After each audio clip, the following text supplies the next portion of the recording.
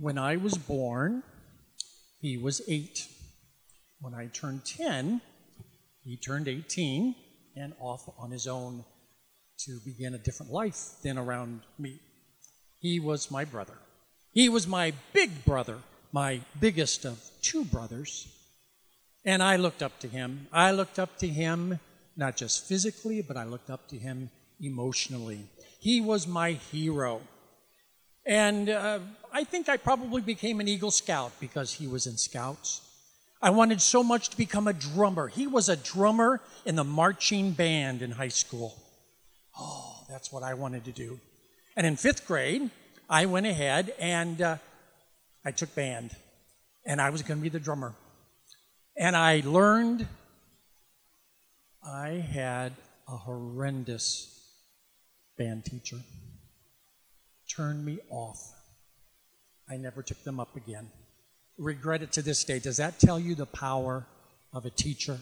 It can work positive and it can work negative too. As my brother continued growing, and so did I, most of the time he didn't want his littlest brother, kind of around him. But every once in a while I got to be, a special time with him. I remember when I was about 11 years old, and a friend of his came and they took me to an adventure. They went exploring out in the woods, and they come upon this old cabin, abandoned cabin. Had been abandoned for quite some time.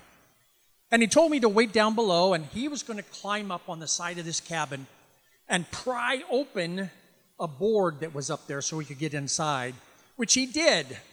And he dropped the board right on my head. I don't remember too much after that, but I do remember him taking me to an old pump well and putting my head underneath it and watching the water turn red.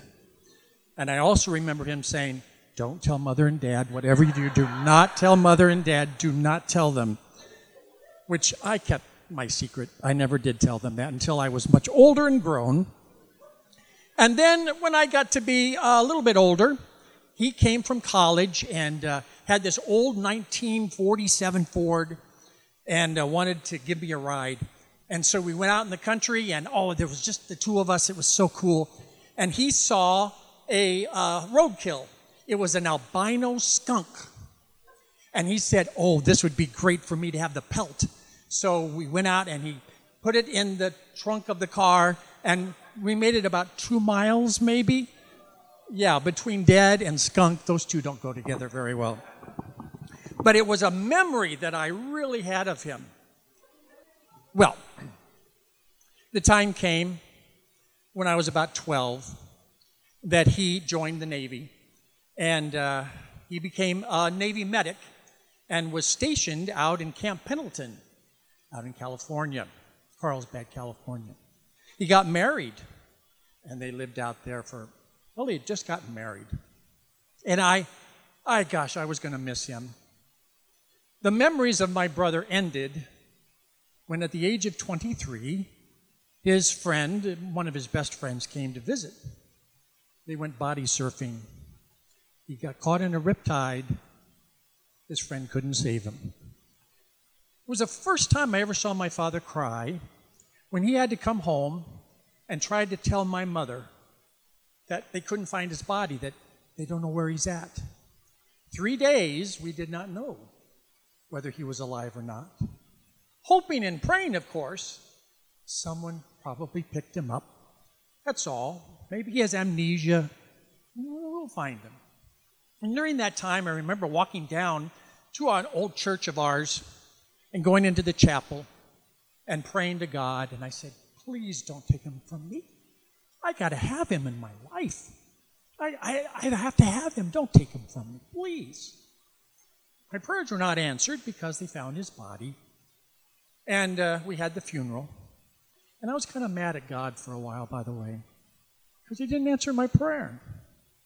Now I'm going to jump to about 23 years later.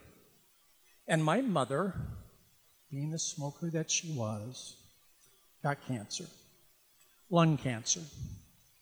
And she had a great sense of humor. She had a wonderful sense of humor. She told the doctors there better be chocolate in that IV. She did pass, but before she passed, she wanted to hold on till Christmas. It was her favorite holiday. So we had a very special Christmas that year, and she was having her hospital bed actually into their home, and they put it in the living room by the Christmas tree. We had a great Christmas, but we knew the time was really close. And so my father and my brother and my sister, we gathered around her bed, and we said our goodbyes. And most importantly, I remember my father saying, "It's okay. We're going to be all right. It's okay for you to go on. We'll see you soon. You go on." Now, we ended in prayer, closed our eyes, grabbed hands together around the bed. And I remember holding on to my other brother's hand. There wasn't anybody next to me, so I just kept my hand down. Closed our eyes, and we prayed. And in the middle of that prayer, I felt my father's hand grab hold of mine. And he held on tight and he squeezed it, as if to say, "We're going to be okay. We'll be all right."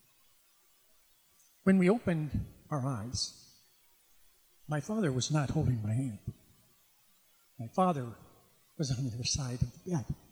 He was holding my sister's hand and my mother's hand. My brother was there to join our hands together as a family and to lead my mother home. She went home to her eternal rest a couple hours later. And I have to tell you, today, anyone who knew my brother always says, "You are just like him. You're just like him, Scott." My brother never left me. My prayer was answered. And just like the old song, "May the circle be unbroken," right? Let me tell you, our circle was held steadfast. And there's no doubt in my mind, my brother was holding my hand. That's it.